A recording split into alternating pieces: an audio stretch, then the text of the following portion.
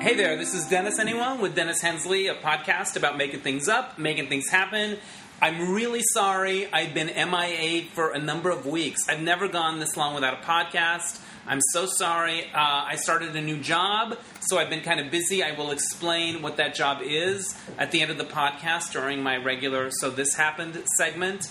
My guest this week is a friend of mine from San Francisco. I haven't seen her in a few years, Andrea Carla Michaels. She has a really interesting bunch of stories, for one thing, and she also does a lot of really interesting things. She writes crossword puzzles for the New York Times. She works as a namer. She names things, and she has a company called Acme Naming. She gives away pizza.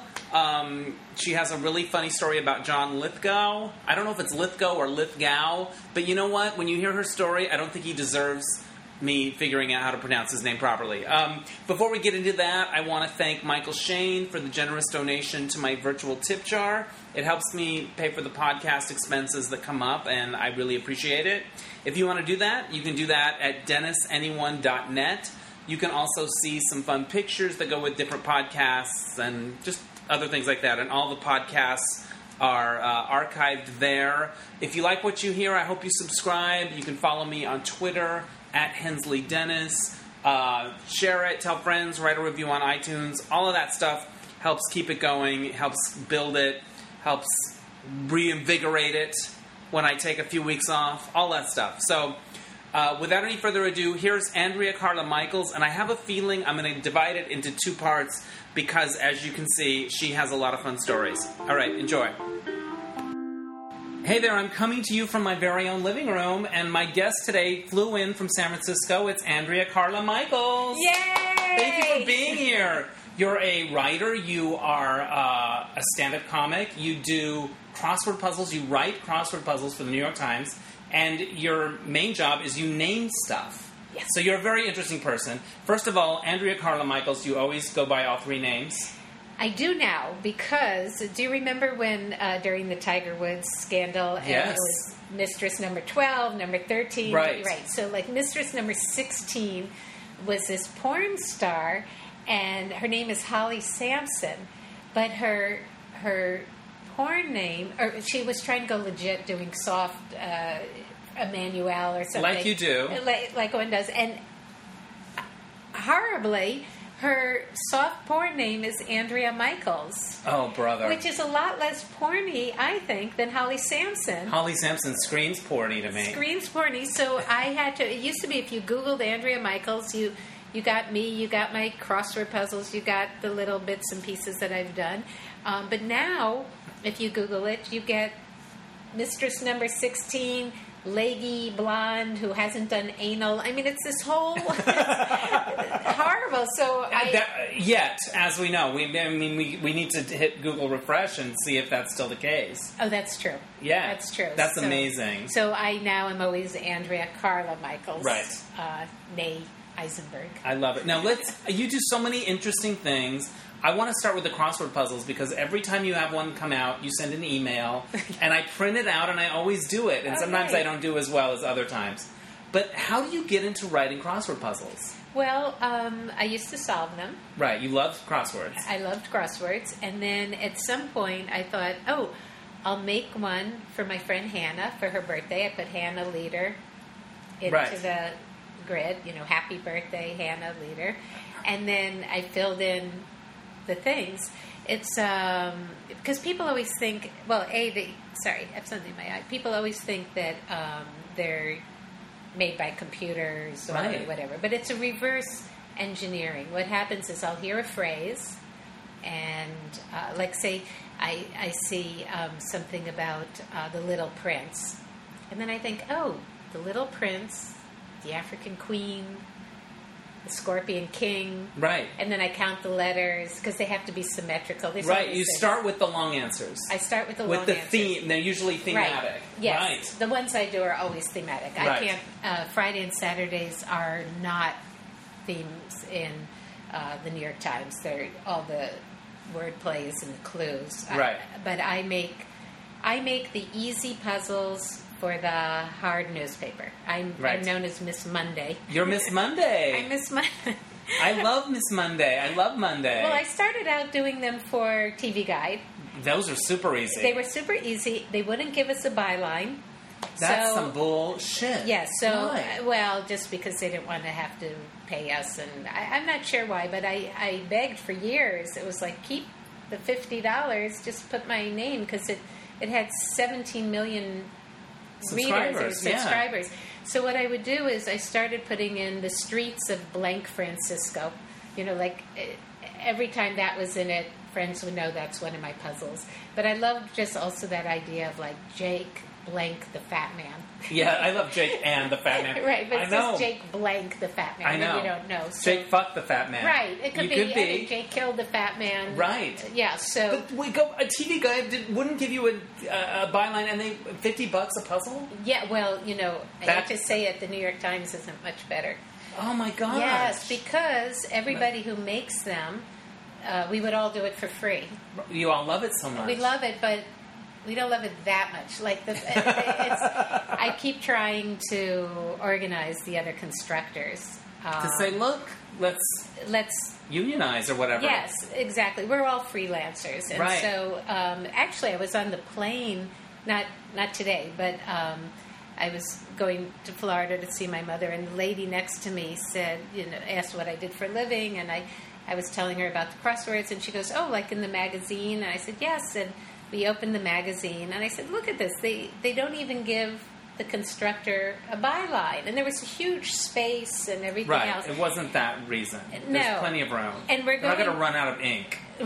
And it was half done because it was later in the month. Right. And I'm looking at it, and I was like, oh, my God, this is one of my puzzles. Oh, my God. And there was a byline, but it was on the side in, like, that kind of faded print. Yeah, I know where it is. Yeah, where they usually put the photo credit or whatever. Yes, 1/3 of the size of the clues. Right.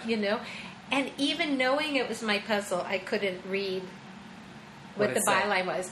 And I was freaked because, of course, I wasn't paid for it because they had just reprinted it from the New York Times. Because it wasn't the New York Times. It was Delta's magazine. Delta's magazine, but they must have had some deal with the New York Times. Yes, and so and I was simultaneously thrilled that it was my puzzle, right, and freaked out at the coincidence. The woman next to me was completely unfazed. She was like, "Oh, okay, so that's what you do." She didn't understand that this was a magic moment. I hate people like that. Yeah. I don't understand. Right. That's so incredible. I would have gone down in the plane with someone that didn't appreciate the magic of that moment. And so I wrote to the editor of Delta magazine, and I said, "Hey, look, there's room." And they were actually very nice about it. They said, going forward, because I said, you don't pay us, give us our name. Yeah. So they always say, going forward, we will. Yeah. I should get that embroidered on a pillow. Yes, going Did forward. they? I haven't flown Delta since. Okay, well, we'll find out. Check it out. Check it out if you're on a Delta plane listening to this. That's cool, though. That's so random. Why do you love to do that? Is it a mental... I love doing them because of the mental... I don't know, the mental work of it. Yes, as I was driving here, I don't know if you want to let your fans know you live on Clybourne. But I do. Okay. I don't mind. I passed a poster for Jason Bourne. Right. And I was like, oh, and I'm going to Clybourne. And I wonder if there are other Bourne... identity, how can I make that into a puzzle? I think it's just there are people like you, like me, that's how we think, and it's exciting when we see a pattern or something triggers something, right? And then I like to think, oh, could that be a puzzle? Yeah. I'm not doing it purposely or all the time, but I make little ones for Facebook, and they all have to be celebrity ones, and they all have to have 13 letters across. You make them for your own Facebook page, or literally for Facebook? For Facebook. How could we do them? They're called celebrity. It's a daily puzzle. It's a gateway. It's a gateway drug puzzle. They're super, super easy. They're easier than the TV Guide ones. Right, but sometimes it's just fun to do it super fast, Right. So they have, it's usually, like the one that I just did that will be coming out is The Natural, and then it says Robert Redford, Glenn Close. You have to find ones where the letters match up. Right. But whenever I see anything, if I see Suicide Squad, I immediately start counting the letters. I'm like, oh, Suicide, that's 8 letters, right, or 7, and Squad is 5, so that's 12. I need a 13, whatever. So, does it affect you wanting to do other people's puzzles? Do you not do puzzles anymore? Because now you're writing them? No. I still do the New York Times puzzle every day. Right. Sometimes I don't do Sunday because it takes too long. Yeah. And but if it's a friend of mine who has made it, then I do it. But I used to contribute to a blog every day about trying to give people the constructor's viewpoint and the solver's viewpoint, because a lot of times people would say, oh, this puzzle solves that, and say, no, see, this is what they were trying to do, blah, blah, blah. Right. But then, like most blogs, people got kind of mean. Yeah, it happens. So is it still Will Shortz? Yes, he's still the editor. What's he like? So if you want to see what he's like, there's a very good film called Wordplay. I think I saw it. Yeah, and it's all about Will and the... was it the competition one? The big competition. I remember that, and somebody left a square blank, and did you know all those people? Zola-esque. Yes. Well, I have since met everybody. Right. Those competitions, normally I thought, I don't want to Have you ever done them? I did my first one this year. I've had puzzles in them, but it's very dispiriting. You make a puzzle, and then Will had me do a puzzle one year, right, and he made me fly to New York on my own time to do, and he was like, don't you want to see 750 people do your puzzle? And I was like, yeah, I'd like to see one person. Yeah, and I'd like for the New York Times to maybe, kick in a little cash. Yes, yeah. No, it's sort of crazy. Did you go and watch? I went, and it was the highlight of my life, but the top solvers all did it in under 3 minutes. So, you've poured your heart and art into this whole thing, and then it was like, bad sex or whatever. It's like over before you know it. Yeah. Boom. Yeah. But it was really, he told me it would be one of the most fun weekends of my life, and it was. He also talked me into judging. I love it. He seems very convincing. Everybody does everything for Will, because he's the editor of the New York Times. It's really fun. We've actually been friends for 25 years, because I used to make puzzles and games for Games Magazine. I love Games Magazine. Oh, did you grow up with Yes, that? remember they would have the best games of the year, and then you would know it. There were lots of cool photo things. I think I have a few copies here. You're kidding. No, I love games. Well, Me and my friend Jeb Havens are both obsessed with Games Magazine. Well, yeah. I used to make either movie trivia ones, which you would be great at doing. Yeah. Because, I remember this was before there was Google, but I would go, oh, can you name 3 movies with purple in the title? Color Purple, Purple Rain, Purple Rose of Cairo. Boom! Bam! Thank you. So when you write like a Monday puzzle, how many hours does it take? Okay, so actually I have one coming out in the LA Times on Wednesday. This coming Wednesday. Wednesday. Okay, this will be up by then. August 2nd. August 2nd, Wednesday, LA Times. But it's not a typical one. It's sort of about the Olympics. I collaborated with somebody whose dream was to have a puzzle published. That's amazing. I collaborate a lot with people because I like teaching people how to do. But the next one I have in the New York Times is is the following Tuesday. Even though I miss Monday, I occasionally... You occasionally dabble in Tuesdays. And this one I wrote like 6 years ago. It's been sitting, gathering dust. But I thought it was sort of a cute idea. I have... Well, it will spoil it. But it doesn't matter. It's okay. Cares. Yeah. I have phrases that are Sing Sing or New York, New York. And my idea, which Will totally changed, and I actually kind of like what he did better, I guess. But my idea was that the first sing... They're separated by a block. And the first sing would be like chant musically. And the second one would be with 7 across a prison in upstate New York. Yeah. So that it's sing and sing. Right.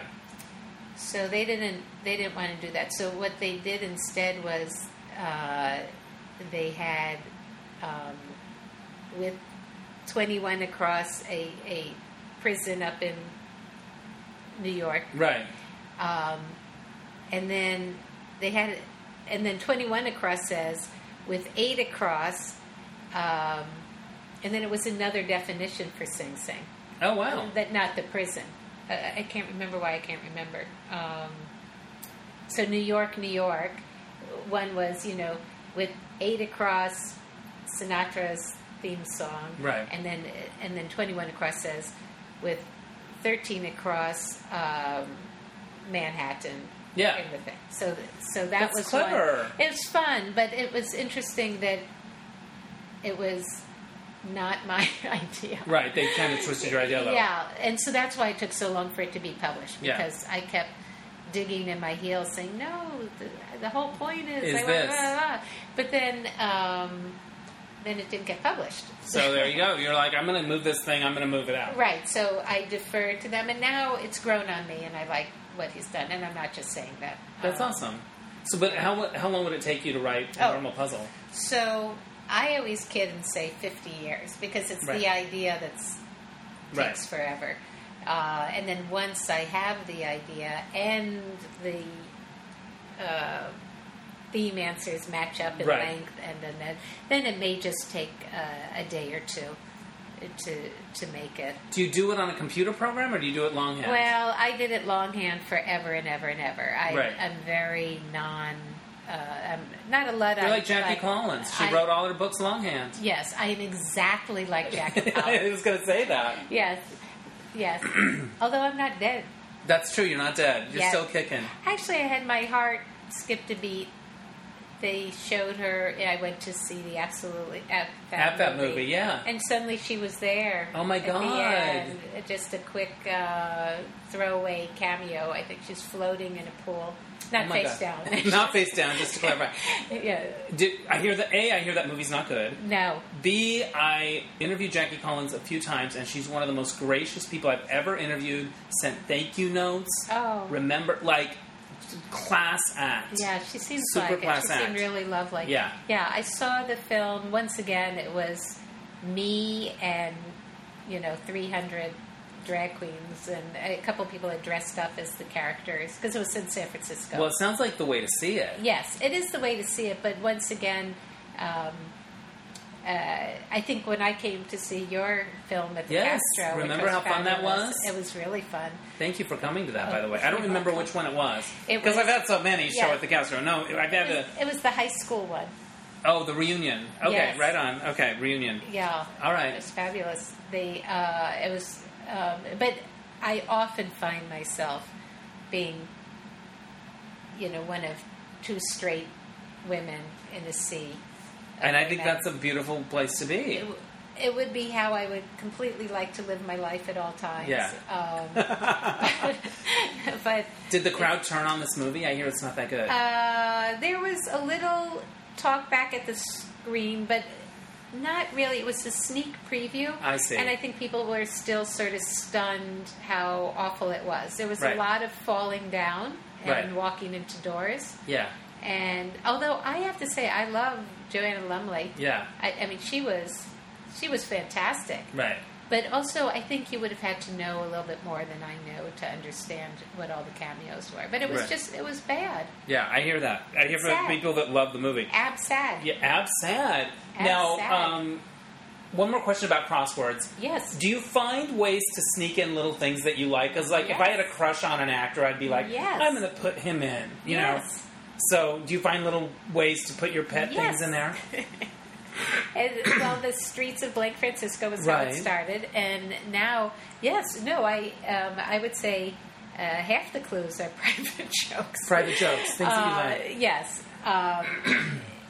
just because, as little shout-outs. Because if you have a choice between, if the word is Adam, you can either do Eve's bitter half or whatever, or but if you love Adam Sandler, you can say Comic Sandler. But if you're like Adam Driver fan, then it would be, Driver. And I am Girls. a driver, yes. See, and then you can send it to him saying, did you know you were in the New York Times this week? Yeah. You want to go on a date? Yes. I think that's a great icebreaker. I put you in a crossword puzzle. Oh, here, I do have one more question about crosswords. You can... As a crossword solver, you see certain clues come up again and again because they're those weird short words that are hard or whatever. As a creator, are you like, I'm not going to use that? Are there certain words that you're like, that is so hack, that is so obvious, everyone uses that? Well, here's the problem. Those are the glue. You have to. Yes, the reason why you need, in between other words, you need desperately words where 3 out of 4 letters are vowels. Right. So then it's going to be aloe, Oreo, Omu. Aria. Yes. Over and over and over again. There's nothing to be done about that. So I try not to hate those because I view them, it's the glue that's letting you do frenemy. Right. Or whatever else is happening. So you make peace with them. They're the glue. I am at one with mine entrance or whatever. I mean, you do try and avoid them, but what you do then is, or what other constructors do, because I'm stuck having to do fairly straightforward. On Mondays, I can't get all clever with the clues, unfortunately. Right. So, but you just try and come up with a new fun fact about Oreo. Right. Yeah, that's cool. Since 1923. It's vegan. Did you know that? Oreos are vegan. Or maybe they're not. No, but I know that they went kosher a few years ago. That's good. Yes. Now, when they assign you a puzzle, they're like, this is a Monday. Do they tell you? No, they don't assign. Oh, you write them. It's all freelance. And everything I think is a Tuesday, Wednesday, they publish on Monday anyway. There's nothing I can do about it. But what makes it later in the week, it's a delicate balance. It's something Will decides. But it's how difficult the theme is. Has to match how difficult the clues are. Yeah. So you can't have a fairly straightforward theme and then have crazy words in there. So, so no, it's not assigned. It's not assigned. You freelance and they decide where it goes. Yeah, I've had about 50 puzzles, I guess, in the New York Times, and the majority of them have been Mondays. I think I've had 20 Mondays or something. That's exciting, though. Yeah. Is it hard to get in with the New York Times? Yes, he has, so he says, 75 submissions a week, and he can only take 7. How did you get in there? Just submitting? So what happened was, I knew him through Games Magazine. Right. And then one day I had what I thought was a cute idea. And actually, it speaks to sneaking in the words thing. I had this idea of earthquakes that it would say San Andreas Fault across the middle. Right. And earthquake above, aftershock below. Right. But the idea I wanted was to... have there be sort of a tear in the puzzle as though an earthquake had gone through it. Right. So I called Will and I said, I have this idea. And he said, oh, cute, write it up. Now, no way. He's so famous. It's so famous that I have to make entire puzzles, clue them, everything before I send it in. And then they just go, oh, it doesn't tickle me. And it's a phenomenal amount of work just to type up the clues. So... But this particular one, what he did was, it was very clever. He moved the middle squares up a third of a square and others down a third. So it looked kind of jagged. It looked all jagged. But what happened was, no one did the puzzle. They thought something was wrong in the paper. Right. Because you don't realize until after you do it. When have you ever seen somebody mess with the layout of a crossword? Right. You're too clever for the room. Well... That first one, I was thinking outside the box. You really were, literally.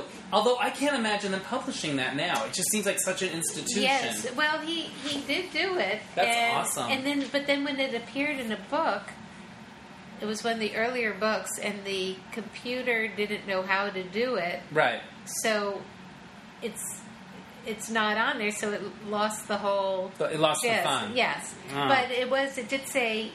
Andrea right in the middle of the puzzle. That's good. That was back in the day when the byline Well, the byline didn't exist in the New York Times even until Will.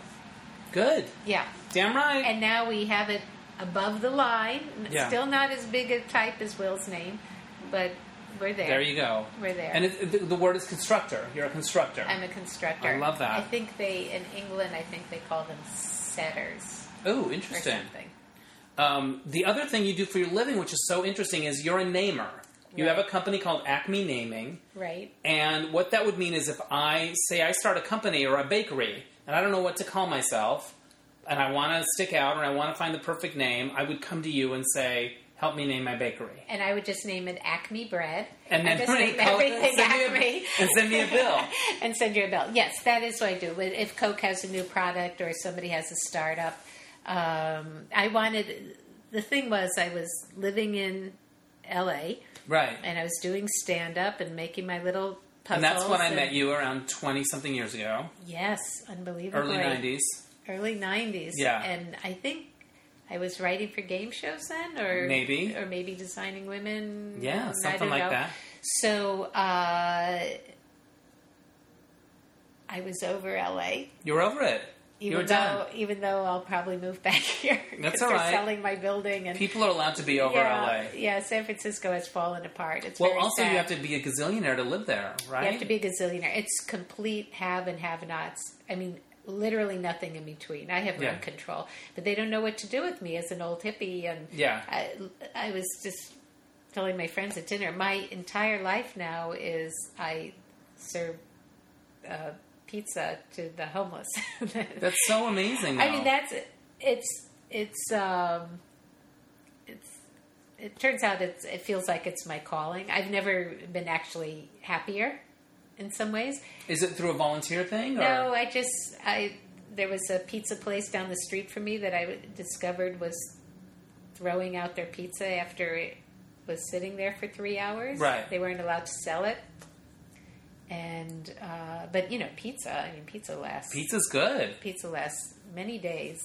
So you started this program. I asked them. I said, I almost had a heart attack. I was in there Christmas Eve, and they while I was waiting for a pizza, they literally took a 3/4 large pizza, pineapple and ham pizza. I'm so fucking hungry right now. Have you not eaten? I have not eaten. Oh, dinner. We should stop this we'll go eat. We'll go eat, and we'll figure it out, or whatever. We'll figure this out. So they threw it out in front of you, the whole thing. The whole thing, and I thought I was going to have a heart attack because I knew there were 30 homeless people within 12 feet. You could throw the pizza and hit a homeless person. Yes, sadly. And so I said, what are you doing? I go, if you'd be willing to put that in a bag without other trash in it, I'd be happy to take it around. And they're this wonderful couple. They're Algerian and Muslim. It took me a long time before I told them I was Jewish and stuff. But they go, oh, no, we heat it for you. We put it in a box. And so anyway, long story short, every day I go, I put on my little gloves, they reheat everything that they have left over, and I just do a big circle in and out of alleys. It's actually for people who can't even get to soup kitchens. I've always worked at a soup kitchen on some level, but and that's why... Do you see the same people again and again?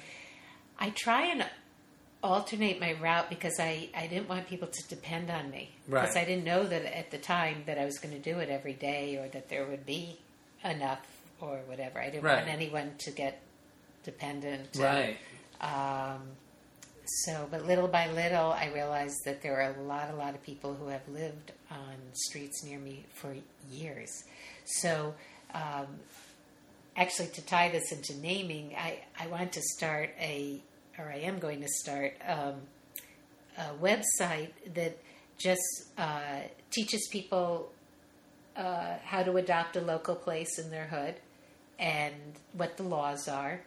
That's an amazing thing because I'm sure there's places all over like that. There's every place like that. And how do you do it? And how do you make it easier for them and work for them? And what are the laws? I think that's incredible. The thing that is, there's plenty of food for everybody. It's about distribution, sadly. Right. And so, and there are food runners and whatever that go to restaurants and pick up and then bring it to various kitchens. But there was no one who was going or maybe there might be other people out there that I haven't seen that are directly going to somebody who's lying in an alley. I don't understand how these people have managed to stay alive and everything else. But what the biggest misconception is that the restaurants fear is that someone's going to sue them if they get sick and whatever. And first of all, homeless people don't sue. And secondly, people only get sick when they're going through garbage, not when you give them something hot and whatever. And but everybody's all freaked over liability issues. So the reality is, at least in San Francisco, I don't know what it is in LA, when I take the pizza, I assume the liability, and I am covered by Good Samaritan laws. There's nothing that can happen to me. And restaurants are also covered by this, but they're very frightened about doing it. So I present it in the sense that, like, give it to me, I'll assume the liability. But the reality is, any restaurant and any store actually can give anyone anything at any time. I mean, that's just the reality. Right. So any restaurant can say, here, or any coffee shop, here, take the 20 bagels we're going to throw away, and can hand them to you. If they're freaked out about that, they can say, 5 cents, please, and then it's an actual transaction. Right. And their liability is removed. So that's what people have to understand. And once they understand that, and people don't have to be crazy. I happen to be freelance, and it's easy for me. But people can say, hey, I'll come Wednesdays at 5, or whatever. People can do it. So what's happened is, the reason why I haven't made the website, in addition to my inability to, is that I keep changing the name. That's so funny. You're the person I call it. Yeah, because I wanted to call it Food First. Right. That's just, because that's the deal. Until people eat, they can't make any other decisions about getting to a shelter or getting off drugs or, whatever. But there's some nutrition website already called that has nothing to do with anything. So then for a while, when I was going to be going out of town, and I was fretting who was going to do this, and Yazid, who owns the pizza place, says, you need more foot soldiers. And I said, I need more food soldiers. So for a while, that was the name. Battling on the front line of hunger, blah, blah, blah. Food soldiers. And I loved that. I was able to get foodsoldiers.org. It wasn't taken. But after a while, it started to chafe. I didn't want to have a military metaphor, even though it was a positive one. Sure. I just didn't want to. Then for a while, when I originally started, I wanted to call it Waste Not, Why Not, or Waste Not, Want Not, Why Not. Yeah. Little unwieldy. So, and then I had this idea, because I don't think it's really homeless is the issue. I think of people as have-nots, and the nots, the N-O-T-S, I now in my head, stands for neighbors on the streets. Right. Because that's what it is. These are your neighbors. Right. They're on the street. So I would love, except it sounds negative, have-nots. But in a sense, we're all have-nots. We all have neighbors on the streets. So, and especially in San Francisco, which has become a city of have and have-nots, I like the idea that we're all have-nots. Yeah. But you don't really want to call your thing have-nots. Yeah. So my dilemma, so then of course I just haven't done anything. Well, you will land on it and you will know what it is. Yeah. And it happens anyway. It happens organically. A gal from Walgreens saw me doing it one day and said, I'd like to volunteer with you. I said, great, come with us. We then ran into her assistant manager, and I said, what do you do with the bananas that you guys, that are perfectly good but have some brown spots? Because we throw them away. I said, is there a way that we can start a box there from Walgreens? And Sylvia can then... And he's like, yeah, let me talk to corporate about it. And, of course, his fear was they were going to get sued. But it's already been put in place now. So the ball I love it. When did you start doing this? So I only started doing it Christmas Eve. Yeah. I love it. That's amazing. Yeah, it's a nice Christmas story for a Jew. It is. But it's lovely. And how long does it take you to pick up the pizza and do that? Actually, I mean, usually it's under an hour. Right. I'm outside. It's up and down hills. I'm So it's great exercise. Yeah. I'm bending down and standing up. What are your interactions like with the people? So it's very peaceful and direct. I just go up with a smile and say, "Would you care for a slice of pizza?" I mean, everybody says yes. Who doesn't love pizza? Yeah, I worked for years as rice lady at Curry Without Worry, but it was all vegan, and not everybody wanted that. But everybody wants pizza. That sounded like a line from something. I worked as rice lady at Curry Without Worry. But that's really a thing. That's really a thing. Was it a charitable thing like this? Yes, awesome. It's every Tuesday night. I love it. But the thing is that I would say 99.93% of the people are very gracious and grateful, and everybody is like, "Oh God, thank you." And I mean, what's nice is I usually have since it's all the different pizzas that were left over, I say, "Would you care for a slice of pizza?" They say, "Yes, thank you." And I say, "Well, I have pepperoni, pesto, pineapple." Right, you have a variety. Yes, so people could say, I'll take pesto. And if it's been interesting, if they're sort of hesitating because they can't decide, I usually say, "You're welcome to take both." And almost always people will say, "No, I know there's a lot of other hungry people." They'll just take one. That's really amazing. Yeah, and so that other 1%, I mean, I try. It's funny, even people who are tripping, I get a little. I'm frightened of the crackheads. The heroin people are pretty chill. You can tell the difference between the heroin people and the crack people. I've learned, and of course, meth people don't have teeth. And right. So, but what's really interesting, it's mostly people who are mentally ill, and I mean, it's very sad. But interesting phenomenon is even people who are talking to themselves. When I come up, and I try and keep a respectful distance and whatever, and I just say, would you care for a slice of pizza? They will snap out of it and look me directly in the eye and say, "Yes, thank you," and take it, and then go right back into their whatever their other level was. Yeah, which is really interesting. There's something either very fundamental about offering food, or I'm just another voice in their head that. It sounds like they snap out of it and have a moment with you. Yeah, it's snap out of it. I mean, that's the hope. Is that I mean, I'm not a social worker. I'm not a narc. It's very hard for me to go into alleys and see people sitting with a stolen bicycle and this and that, because we've had a lot of break-ins to our mailboxes and everything else, and I have to kind of go la la la la la. This is a person. They're hungry. What neighborhood are you in? Well, that's the funny part. I'm in a fancy neighborhood, but it's my neighborhood now. Even I live on Nob Hill. Right. I live in a rundown. I have a slumlord, but I've been battling, as you know, the evil Mr. Fong for 20-some years. But they're selling my building. That's why I might come. That's why you might move to LA. That's right. Because what they do is they target. I'm now the old lady upstairs with a cat. Yeah. And so what happens all over San Francisco now is somebody buys the building and they do a faux owner move-in to the person paying the lease who's been there the longest. And you have 80-year-old women all over San Francisco now who have been ousted. By the people that buy the thing, they can do that. Yeah. Yes. All artists have been booted out. You got to come up and see. It's a bummer. It's unbelievable what's happening there. But I want to dig in and still help and try and do and whatever. But they don't know what to make of. It used to be a whole city of free spirits. Right. And in praise of that. And then it got very patronizing about it, like, "Oh, you're right, that's nice," And now it's hostile towards, "How dare you be poor and live here?" Oh, I know. That must feel awful. It feels awful.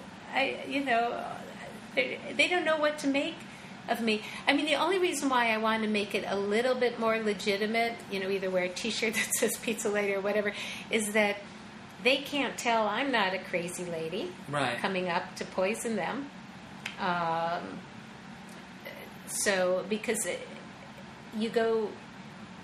I went from being considered sort of free spirit, independent, semi-hippie, whatever you want to call Artists, creative, or just your run-of-the-mill person up in San Francisco, to now being, if they see someone like me, I must either be homeless or a cat lady or whatever, because we don't exist anymore because we can't afford to be there. So what you don't present as like long gray hair and braids, like you're perfectly normal person. Well, but in San Francisco, you scream. Yeah, it's at least once a week. I have some sort of humiliating experience, even okay. So once a month, I'm bread lady. I don't want it to sound like I'm, you're doing amazing things. No, I admire it. It's so good. That was just once a month at this church at St. Martin's. I'm bread lady, and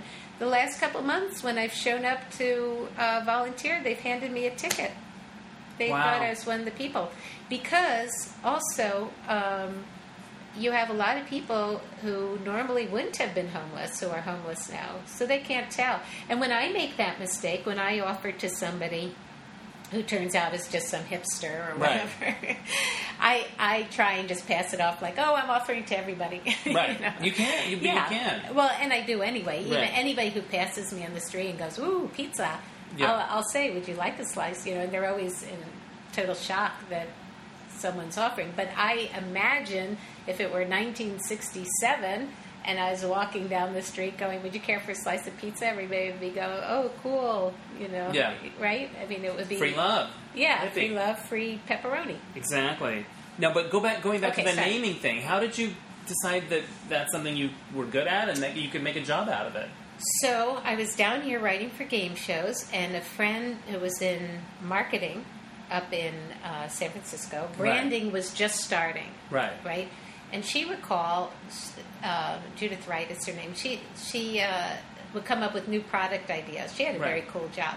And she would call and she would say, hey, I need a name for a salad dressing. And I'd be like, oh, and then... And you had your marching orders and you would go do it. You would be perfect for this, right? So, so then...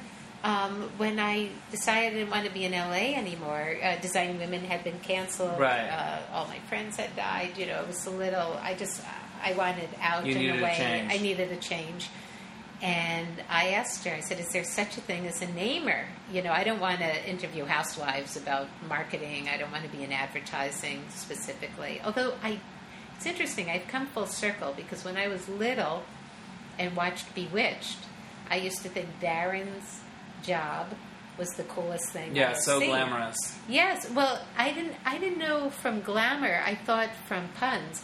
For example, one episode that stays in my mind. I don't know what had happened, but for some reason there's a unicorn in their living room. Right. And Larry Tate, the boss, comes over and he has to explain. And he said, "Well, I'm working on this new car campaign, and it has a unique horn," or something. Right. Something like that. And I thought, ow. I like that. Yeah, I like that the way was that in the back worked. of my head. Yeah. But when I was old enough to go into advertising, I suddenly realized that the majority, 90% of it, was for liquor. Yeah. I don't drink. American cars. Right. Ick. Cigarettes. Right.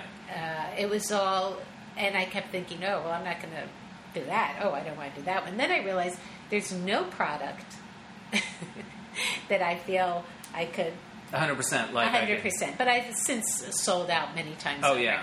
Unfortunately. I just, so that was the thing. I asked her, I said, is there such a thing as a namer? Being a namer? And she said, yeah, it's starting, and San Francisco's the epicenter of it. And, well, there wasn't specifically naming. It was branding, and it's the tail end of it or the beginning.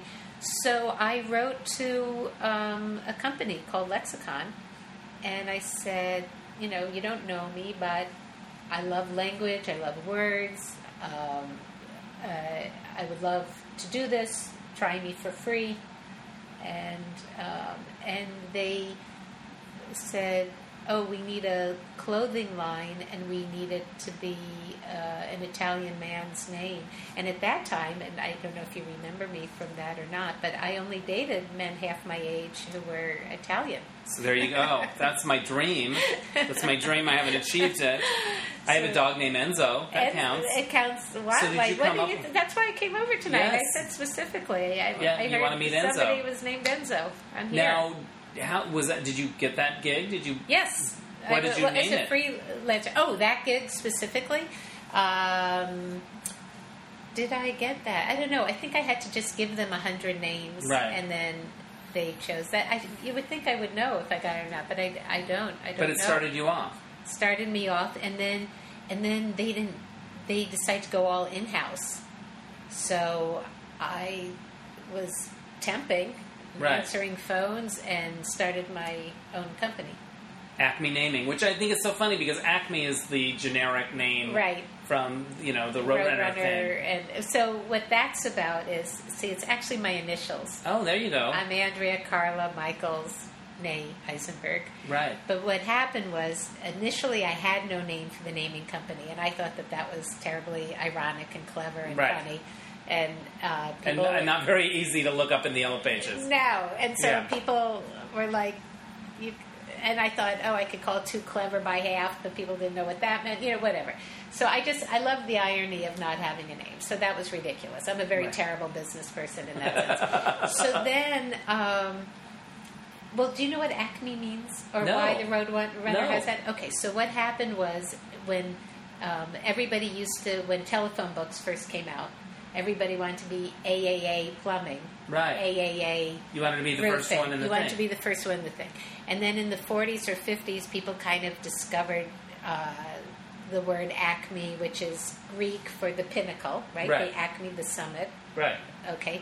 And so everything became Acme Roofing, Acme Plumbing, Acme this. So when Chuck Jones was making the Roadrunner, it was a spoof on that. I mean, he was sort of making fun of everybody jumping on that bandwagon. Right, everything was from Acme this, Acme that. So I thought it would be very funny to have a naming company with the most generic name you could have, except that the joke within the joke was that it was actually my initials. It worked out beautifully. So it didn't matter what level. And if people balked and said, well, why would you... name a naming company Acme, then I thought, okay, I don't want to work with this person because they're going to be a difficult client. Right. If they're already busting your balls about the name. Right, that they didn't get it. They didn't get that there's something. And many of my clients don't realize it's my initials until years later. I didn't put it together either. They'll suddenly... So when somebody wants you to name something, how does it work? Do they say, we're going to give you X amount for 100 names? Do you get? Do they pay for quantity, or is it like if you get the one, then we'll pay you whatever? So that's been a really tough issue because what is it worth? Most people say, let's get a group together with pizza and some beer, and we'll shoot around some names, and then they realize, it's a little harder than that. Yeah, right? We're not coming up with that good stuff. And it's tricky too because a lot of people are startups, so I don't want to charge them. Right. And then everybody is. Word of mouth. I know you're hungry. I'm so sorry. No, I'm good. Okay, so you pass out on the couch. I know, it's all good. So the thing is, it depends on where they are in the process. Right. Usually they come to me when they're already semi-hysterical because they needed the name already to go forward, and everybody's fighting, and everybody hates everything, and whatever. So it depends on where they are in the process. If they're changing their name, I try and find out what their parameters are.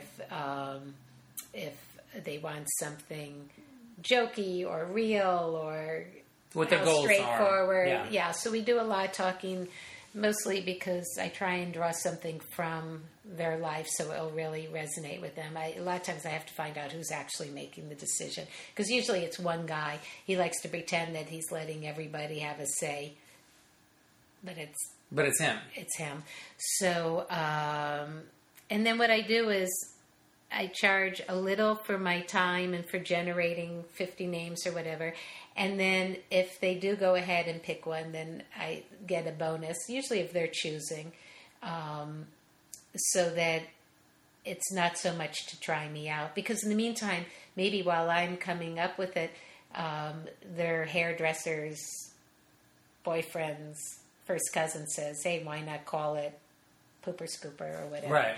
So that way, at least I get paid a little bit for my time. Yeah. But if they are happy with the name I come up with, then I get a little They bonus. pay extra. Yeah. What kinds of things have you named? So that you would have heard of? Sure. So, well, I named an airline that has now gone defunct. Hopefully not because of the name, but Vanguard Air was the old People Express. Okay. Come back. There was a parasite-proof potato from Monsanto. Right. New Leaf. Nice. I don't know if my favorite name, my cousin, David, who speaks backwards. Right. And he had a game where it was backwards, and he needed a name for his toy company. Right. And I wanted a word that would read the same forwards and backwards, some sort of palindrome. But we came up with Fun Enough. But the nice part about Fun Enough was it's not only the same forwards and backwards, but the way you can write it, it's the same upside down and right side up. Wow. So if you, enough is E-N-U-F. Yes. Oh, Fun Enough is amazing. So, and I liked it because his last name, he has the worst last name in the world. His last name is Führer, as Right. in mine. Okay. You know, even though he's Jewish, it just means leader. But I liked that it started with the FU Yeah. of his name. But Fun Enough is just fun to say. Fun Enough. Yeah, that's my favorite name. You crushed it with that. That is why you bring in the big bucks.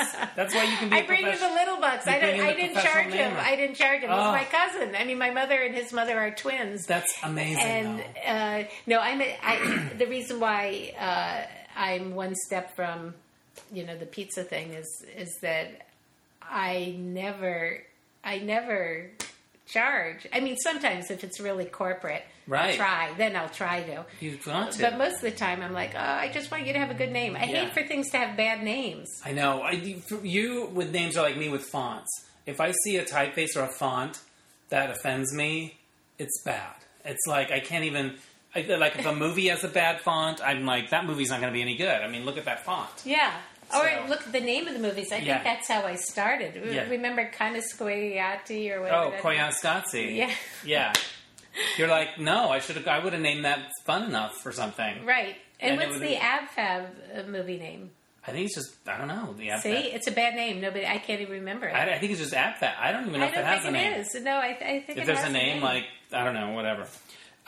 So when you wrote on Designing Women, how were you there the whole time?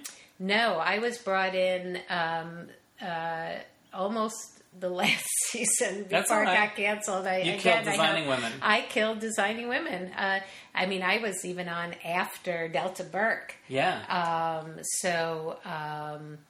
Was No, it what fun, happened though? with that? Well, it was interesting. So that one is done differently from other shows. Linda Bloodworth Thompson wrote every episode the first Right. 5 years. And she's a genius and didn't really get any credit for that. And after 6 years, when she was getting involved in the Clinton campaign and everything Right. else, she brought on Pam Norris, who's this writing genius, wonderful. She wrote Troop Beverly Hills. Oh, right, okay. And actually, we went to Harvard together, and Pam was the successful version of me. Like, I was on Jeopardy, but I lost. Pam won 4 times. Yeah, that bitch. I was offered Yeah. an internship on Saturday Night Live that fell apart, but Pam wrote for the show for a year Right. or whatever. Oh. So what happened was her husband, who was a friend of mine, a fellow comic, Paul Clay, I was in a writing workshop with my old beau at Warner Brothers, and we got an agent, whatever, and I had dinner with Pam and Paul probably every week for 5 years, but they never said, Hey, "You what are should you write- up to? Yeah. you should write for us." Right. It wasn't until we were selling our first script that they said, you know how it works in LA. Right, Nobody wants you until you've already sold something. Yeah, somebody else has to give you, right. Yeah. So then she said, would you like to write a spec script for us? Or I guess it wasn't spec script, it was a script. But I loved that show because it was by women, about women, how women actually spoke. Yeah. Political. It was right in your sweet spot. It was, and they didn't have a writing room. Yeah, no. So I think they did the very, very last year. There was a couple of writing teams. So I only did a couple of scripts for it, and then it was canceled. Who's your favorite designing woman? So, well, it's interesting because Dixie Carter made every line 83 times better than you wrote it, and she was politically really conservative in real life.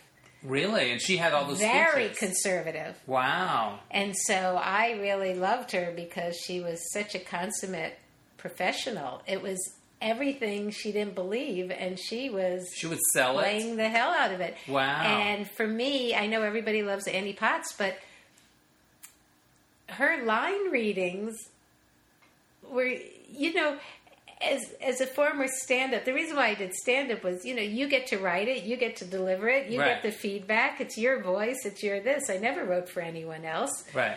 So when, say any line at all, like what would be? The garden is overgrown with weeds. Okay. So say you wrote the garden is, and that's the punchline. So the punchline was going to be like, well, the garden, it's overgrown with weeds. Right? For example. Okay.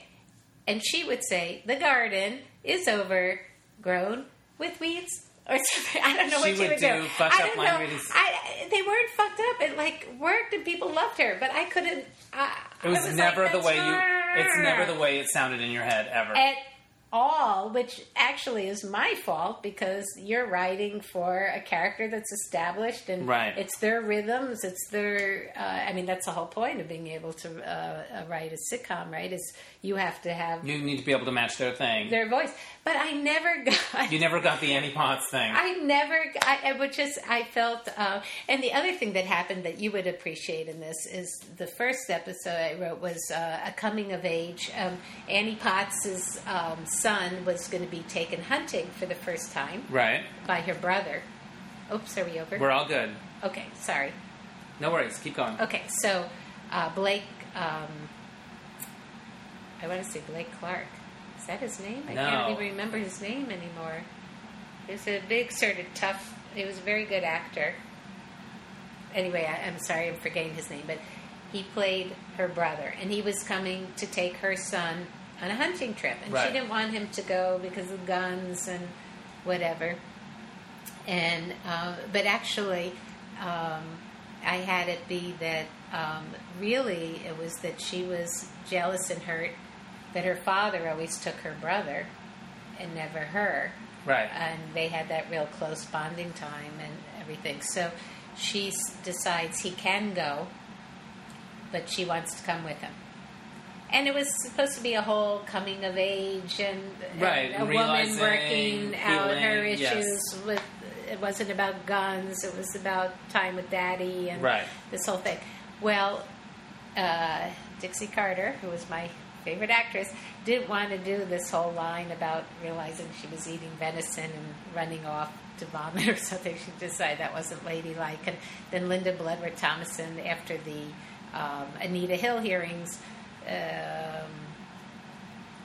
came back to Designing Woman all feisty and wanting to whatever. And they essentially threw out my script and made it that all the women were going to go on the hunting trip and they were going to have sex with the brother and a deer ends up getting killed and whatever. I mean, literally the only thing that remained of my script was Just Say Doe, which was the title. And I still get 23 years later, whatever this is, 25 years later, I still get residuals for like $42.37 every whatever. But it's awesome, but it killed me because it was, I know you have 100 stories like that, but it was that thing where I tried to make a thing that was about something. I mean, still funny, but be about something. Right. And then it was tossed out and rewritten and my name. And barely recognized. Right. And then the second script was supposed to be a metaphor about AIDS, that Dixie Carter is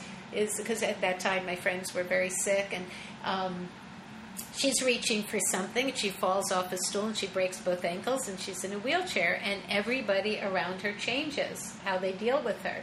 And it was supposed to be a metaphor for friends, who were getting very, very sick, but they're still the same person, and they are who they always were, but other people either decide that they're also now...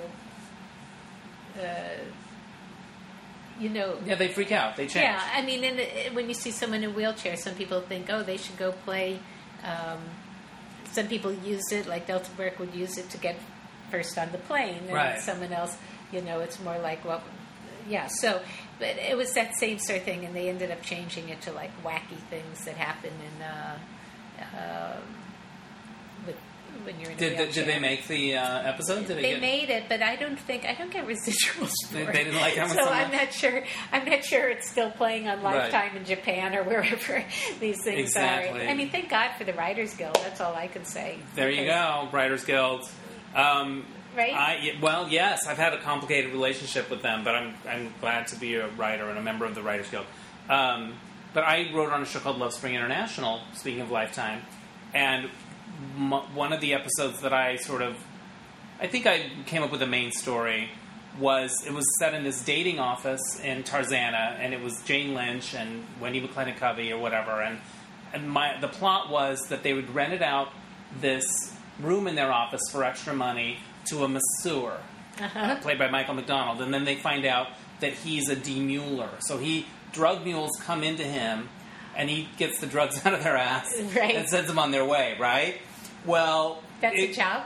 I guess so. What's going to happen to the mules go to him, and Lifetime, they had approved the script, the outlines, whatever. They shot it. They wouldn't air it. They found it offensive, so it never aired on Lifetime. But it's available on iTunes. But it's that thing of like the thing that you worked on, and then it's like, oh yeah, we're not even gonna. We shot it. We're not going to air it. Yeah. But I get an occasional residual check for that. And then do you put it back into drugs? I mean, no, they're so small that the ATM won't take them. Oh, that's Once funny. it broke, they're like 11 cents, 7 cents. Oh, that's really And I funny. had like 7 of them, and maybe I can buy a stamp with them. But I deposit them because I'm a writer, damn it. You had a correspondence with Woody Allen when you were 15? Yes. Break it down. What happened? Are you sure you don't want to eat? No, I'm good. I'm good to go. I'm all good. Because we got the dog's at the trainer. He's going to come back here pretty soon. Okay. So we're good. I'm fine. Right. Enzo. So when I was a little girl in the 70s in Minneapolis, I was a peculiar little girl, I guess, because my parents were New York Jews. Right. So, but I didn't know that. I just thought I was different from all these beautiful Swedish girls. Right. Because I was academic. My parents were from New York. It wasn't. I didn't know I was a Jew. That I was simply a Jew. Right. So I read some of Woody Allen's pieces in the New Yorker. It must have been about 13 or 14, and they were the first things that ever made me laugh out loud. Right. And I didn't really like his movies. I mean, this is pre-Annie Hall. This is a long time ago. But then the New Yorker did a profile on him, a 10-page profile. This must have been around 1974 or so. And in the middle of this, 20,000-word essay or something, there was just one line in it that said that he played clarinet every Monday night in Michael's Pub in New York. Right. So I went to New York for all my vacations, see my grandparents. Right. Everything, and each time it was, do you want to do something special this time? And Oh, I should tell you about the Liberace thing when I was a little girl. But anyway. Holy shit, yes. So, yeah, because I didn't even know what gay was and yet understood. And I remember he leaned down. I was 6 years old. We were sitting in the front row, and he had this big chandelier, diamond ring, and a grand piano watch. And he went, "This is what you get if you practice." He said that to you? Yeah. Where were you? Did you go see a show? Yeah, we were in Florida at some, hotel at the Fontainebleau or something in 1965. I mean, this is a long time ago. But you remember it vividly. Oh, yes, I remember him vividly. I had never seen anything like him. I didn't know what he was, but it was, it was Liberace, fabulous. yes. It was fabulous. Amazing. Yeah. So I have very hip grandmother. Yes. And so when I was in New York that time, I was in 10th or 11th grade, and I said, I want to go to Michael's Pub. There's this man, his name's Woody Allen, and I was in awe of him because I thought, here's a man who's I didn't know from his stand-up or anything. Right. I had only read his pieces, his short stories, but I thought, wow, he makes movies. I mean, he's sort of you. He was like a comic. He made movies. He gets paid. He was a musician. Right. He was, I guess I didn't know then that I would also try and lead an eclectic life or whatever. But there was something I had just... You connected to him in some way. I just thought, wow, yeah, this does everything. And of course, like you said with Madonna, in my head, it's like, I'll meet Woody Allen, we'll become friends. And, I just... It never occurred to me that we wouldn't. Right. I remember when we would go to his movies, you could literally, because this is Minnesota, you could point out, there would be maybe 4 people laughing in the whole place. It would be Jew sitting here, one here. Right. That scene in Annie Hall where they're at the table with the Grammy and she's imagining him with the paises and they're discussing the tax sale. I mean, there was dead silence in Minnesota. It was a documentary to them. It wasn't remotely funny. It wasn't remotely funny. I remember seeing the film years later in Boston, and people were screaming, laughing at different things. And then in New York, they were laughing at totally other things.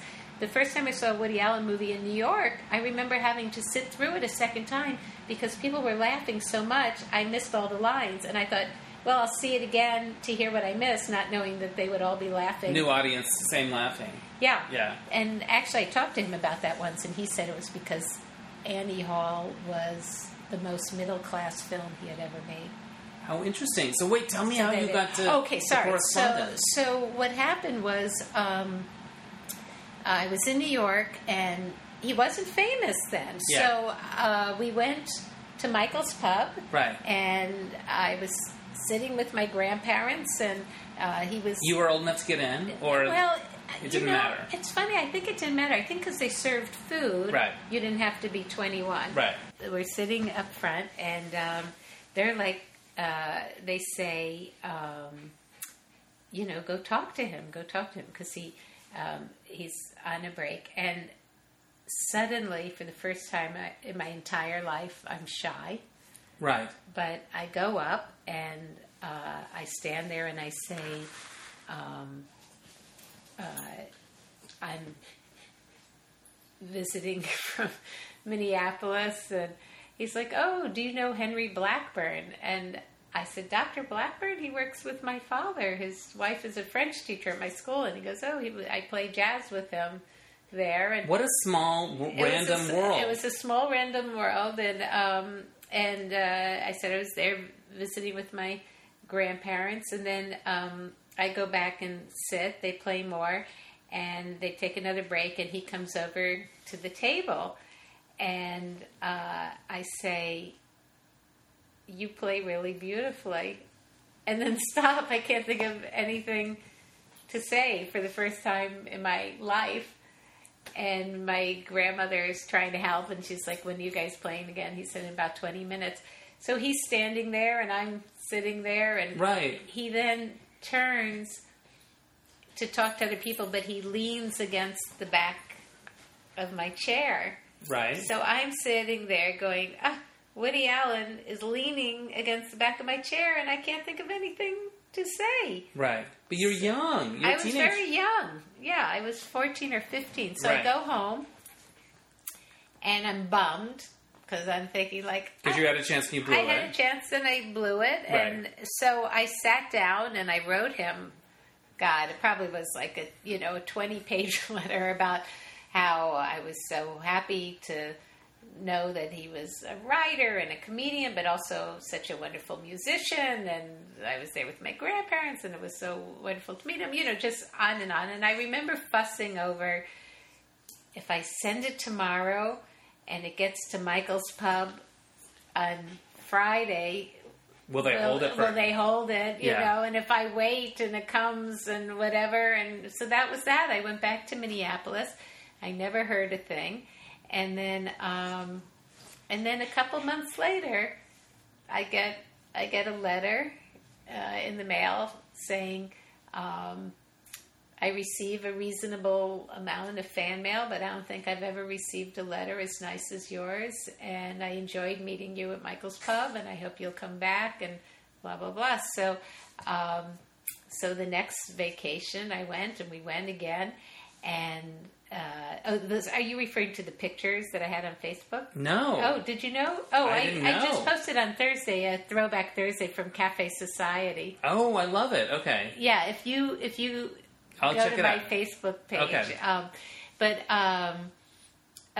So I went up again, and by this time he had become sort of famous. Right. I think Andy Hall had come out and right. all this, and there was starting to be, but you could still go up to him. Right. It wasn't all, now it's, roped off and right. whatever. And I went up, and he was reading a letter, and then he starts tearing it up, and he's like, and I said, oh no, that I'm like somebody who once wrote to you, and he said, well, he goes, these people, they're inviting me to their son's bar mitzvah, I've never met them, whatever, and right.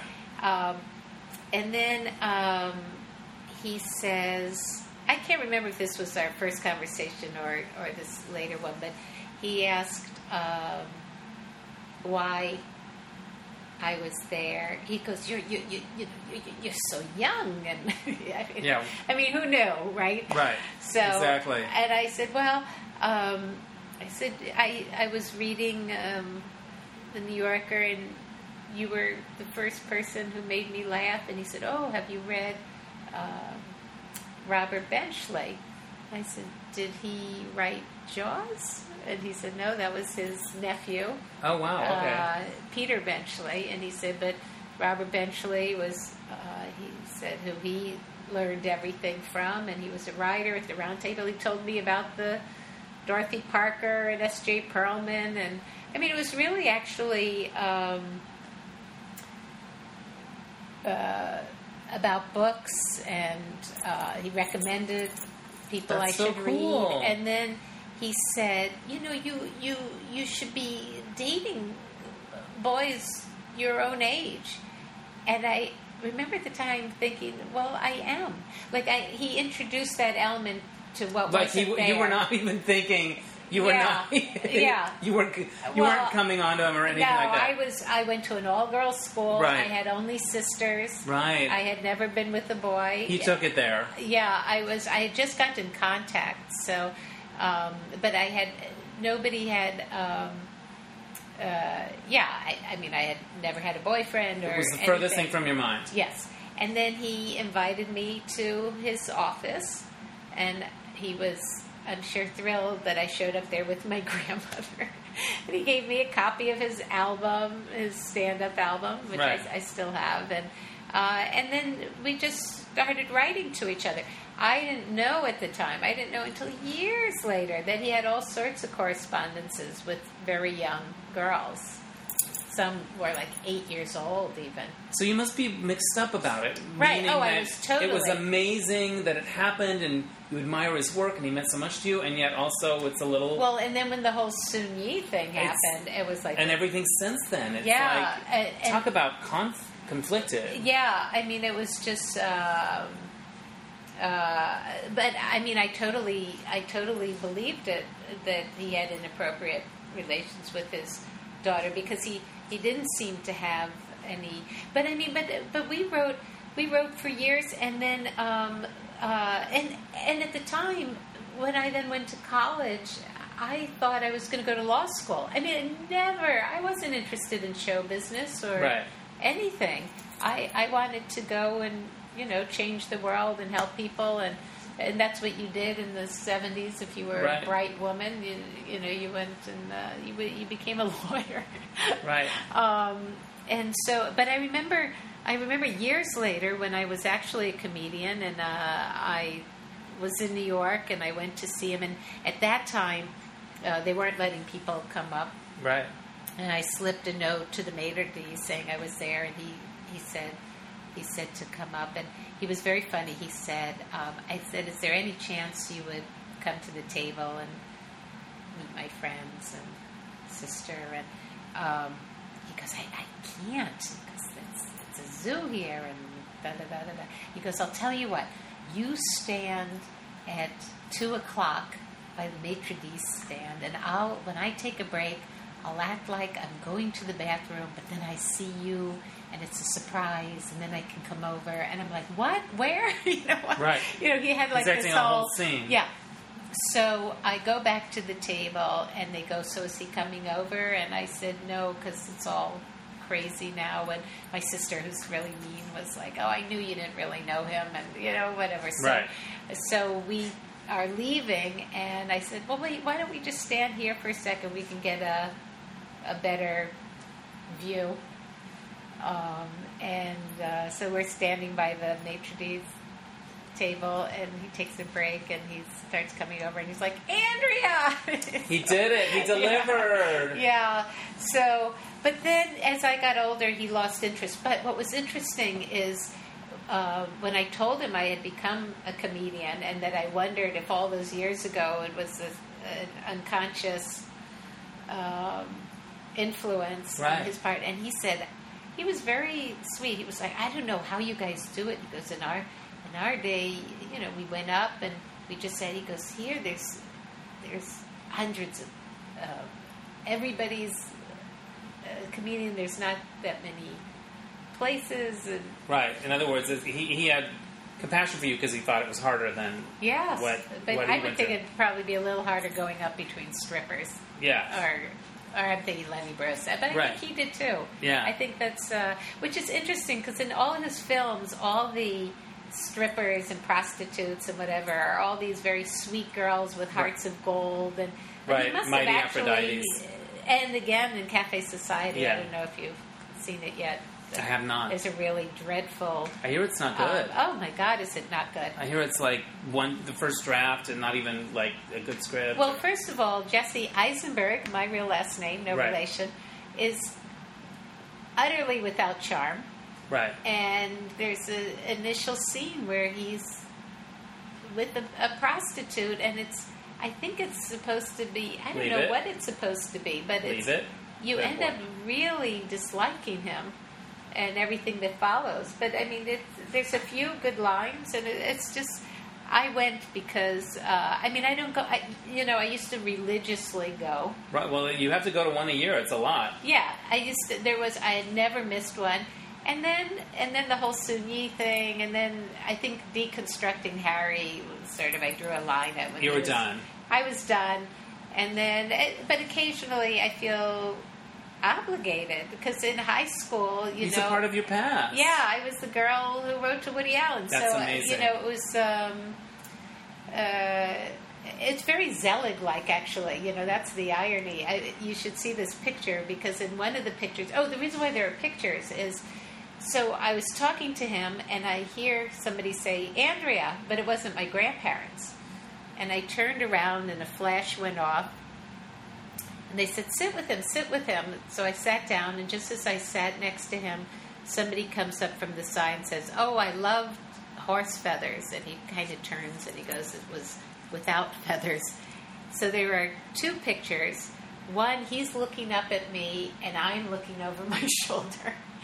And the other one, I'm sitting next to him beaming, but he's like turned away to talk. It looks like I snuck in there. And what had happened was the PR person was there and had gone up to my grandparents and said, she looks like she's really happy, and do you think she'd like a picture? And my grandfather was so like, nice. I'll send you a shirt. He was in the shirt business. And so It I'm all really worked happy. out. Yeah, I'm happy to have those pictures. So every once in a while, so because of Facebook, I trotted out these pictures. The Woody Allen pictures. Of when he was about 40 then, and I was about 15.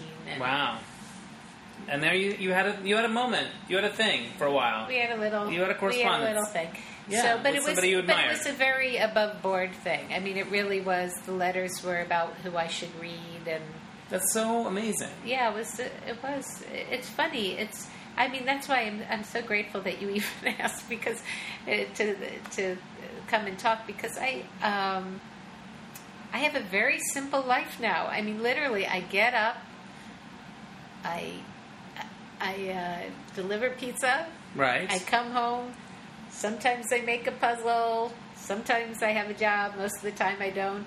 I try and have dinner with a friend, maybe go to a movie. But it's a very, but I look back and I don't want to have the best years having been behind me. But Right. they are. Right. I mean, sadly, that's what I posted on Facebook. It was like, why was I more interesting at 15 than at 55? Because I look at that picture of me with him. I have long curly hair. I look a tiny bit like Mia Farrow in it, and yeah, I was a You do look a chess bit like Mia player Farrow now and- that you mention it. well, more so when I had shaved my Yeah. head and whatever. But he turns everybody, which kind of fits the narrative because she looks like a young girl. Yeah. She's not a mature woman. No, she's very girlish, even in like Purple Rose of Cairo, even in his movies. So, And I freaked out in, I think it was Manhattan, when he says to Tracy, why aren't you with boys your own age? I was like, that's what he said to me. Yeah. So it was sort of interesting. it was really interesting that you had that experience. Well, yeah, I don't know. As you say, it's complicated feelings about him now because, I have all sorts of theories. Yeah. On why and A what. lot of people do. Well, we stopped the podcast at one point in there Right. because my dog trainer came back with Enzo. So if you hear a dog breathing and rattling a chain, So it's because Enzo's back. And if you hear me say leave it for no reason right in the middle of the podcast, it's because he's doing something he shouldn't be doing. Anyway. And me too. And you too. Leave it. My thanks again to Andrea Carla Michaels. We're going to have a part 2 with her that I'll post in a couple days, and we'll get all their other fun stories in there. All right. So this happened. I got a job, right? I know. Like, I work here and there in different freelance things, but whatever. But I had I'm in the middle of a nice, I think it's like a 6-week gig. I'm working on a show called Botched Post-Op, which airs after Botched. And Botched is a show on E! And this particular series is Botched by Nature. So these are people who have had disfiguring conditions since they were born, or we've had one woman who was struck by lightning. They're not people that had bad plastic surgery. They're people that had something happen from birth or later in their life. They're botched by nature.